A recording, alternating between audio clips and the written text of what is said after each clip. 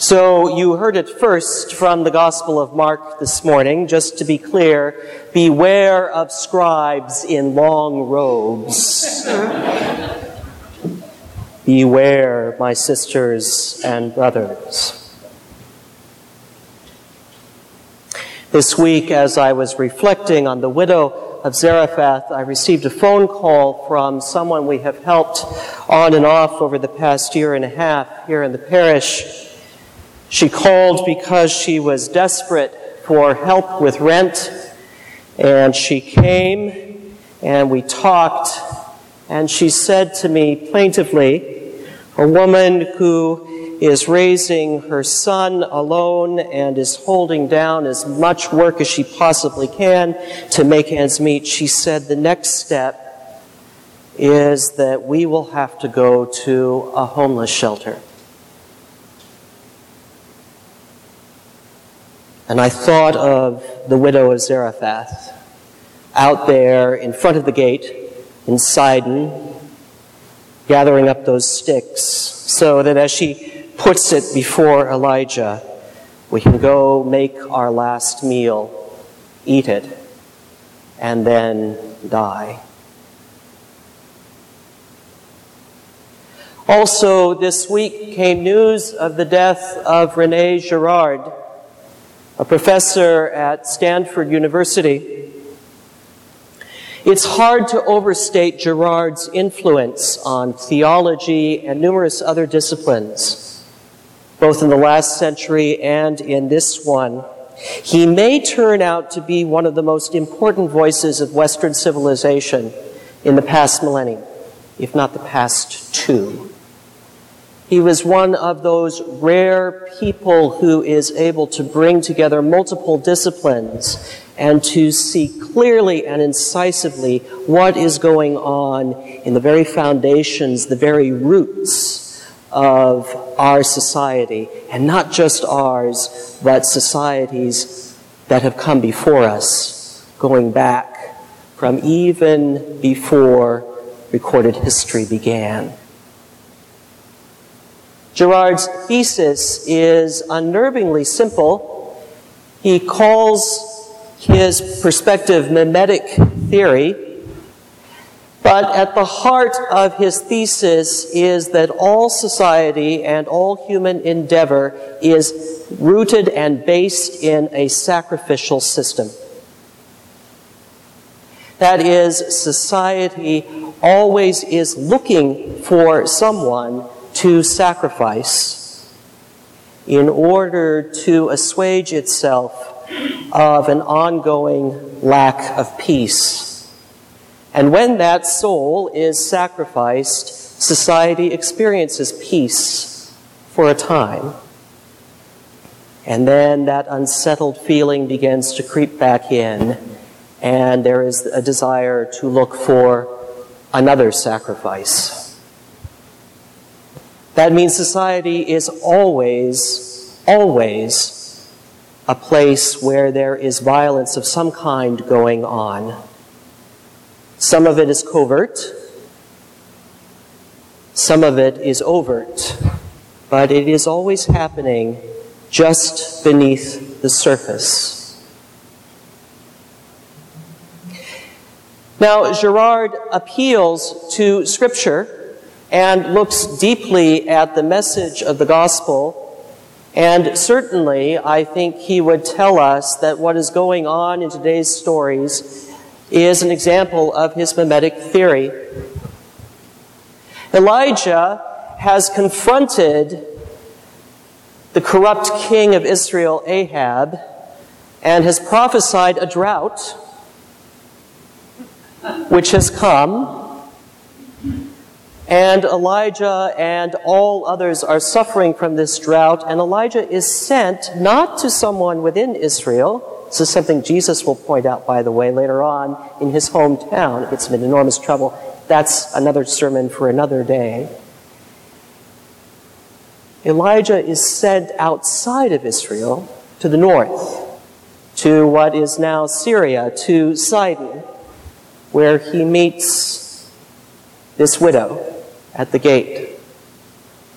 Widows in the ancient world were at the lowest rung of society and were the most vulnerable, were the most marginalized. And this widow, therefore, is suffering violence from multiple quarters. She is suffering violence from her own society. She has lost her husband, her only source of income and her only source of security. And her son, if you continue to read in the story, is her last remaining hope, and he too is vulnerable. And on top of that has come the drought and the violence that brings to her life. And so she is confronted with being in need and having nothing to assuage that need. And then here comes this strange man from the south, this wild prophet, who speaks to another god, and he asks her to provide him with hospitality out of the nothing that she has. Her witness, her faith, you might say, is to offer it to him, even though it leaves even less than nothing for herself and her son. But Girard would say, more than just an exemplar of faith, she herself is a prophet. Because Girard argues that all those who are truly victims of the systemic violence of society are prophets. Now we have to be careful because we live in a society where victimhood is glorified, right? And a lot of people claim to be victims, whether they are or they are not. But Girard says the true victims, the ones who are the scapegoats, are the prophets in our midst. And so we fast forward in time to the first century where Jesus is with his followers at the temple treasury. And he is bearing witness to what is going on in that hallowed institution where scribes in long robes, the priestly class, the elites of Jerusalem are milking the people for all they are worth to make themselves comfortable. And they are doing that in the name of God. And the overt sacrificial system is the one where people come, sometimes at great expense and at great risk, to offer animal sacrifices year after year to atone for their sins. But the covert sacrificial system is the one that devours widows' houses and leaves the marginalized in the dust to struggle invisibly, unseen by the wider society. Jesus sees the widow when it seems no one else does, and perceives her radical act of giving the last that she has, not because she is a great exemplar of sacrificial giving, which is a spooky thought because that is what has been preached in Christian churches for a long time, but because she is a prophetic witness. She is a holy victim.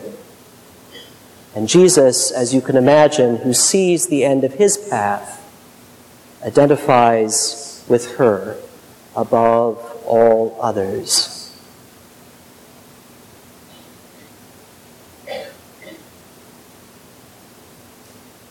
The woman who came to see me this week works for a local company here in Marin and has done so faithfully for several years.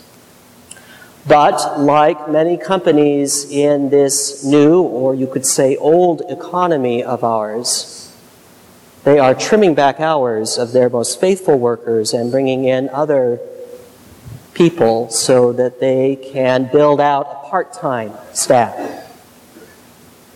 Keeps them from having to pay benefits. keeps the costs down and the profit margins high. And so here she is, a prophetic witness, standing in the doorway to the office this week. Invisible, perhaps, to many of us, but yet witnessing to the power of faith in the face of a sacrificial system.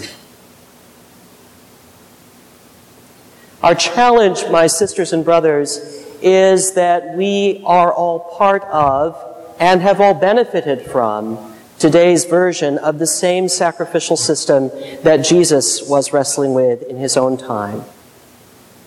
We may not have a temple and animal sacrifice. We may not be the Roman Empire that manifested centuries later, where Christianity became at its center. We may not be crusaders. You can name whatever period of history you like, but we experience the same suffering and the same covert and overt way in which we sacrifice some in our midst so that the rest may be comfortable. It's an unpleasant thought that Girard leaves us with as he departs this life. But, he says, there is hope. And this is where he turns back to the story of the gospel, in which Jesus voluntarily offers himself to this sacrificial system to bear witness, to shine a light upon it, to say to us and everyone across the ages, in a profound sense, that the emperor has no clothes. And by doing so, he begins to pull at one of the threads of that system, so that the whole thing is at risk of unraveling. That is our calling. Thanks be to God, we had money in the discretionary fund because of your generosity, that I could help this mother and her son stay out of homelessness for at least another month. But you see, the message of today's gospel is that is not enough by itself. Because we are all called to be more than generous. We are called in whatever way we can to shine a light on the system of violence that is at the foundation of our society, and to begin pulling at those threads wherever we can find them, in the hope that it will come undone. To be prophets wherever we find ourselves. Sometimes, when necessary, giving everything we have so that we may shine a light on that which brings death and run the hope, not the risk, but the hope of ushering in new life. I urge you this week to look at your lives wherever you are. See the work of that sacrificial system and find that thread to pull. And perhaps see the widow with the 2 copper coins, the widow of Zarephath. To see as God sees, to dream as God dreams. And then to rejoice when you find that the jar is never empty, and that the kingdom is at hand.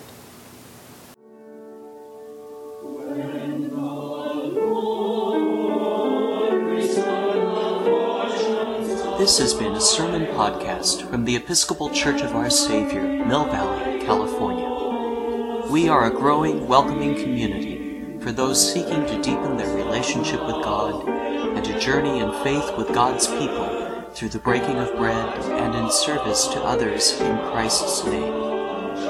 You can reach us by phone at 415-388-1907 or visit us online at oursaviornv.org. That's OURSAVIOURNV for Mill Valley.org. We wish you God's peace, and we hope to greet you in person very soon.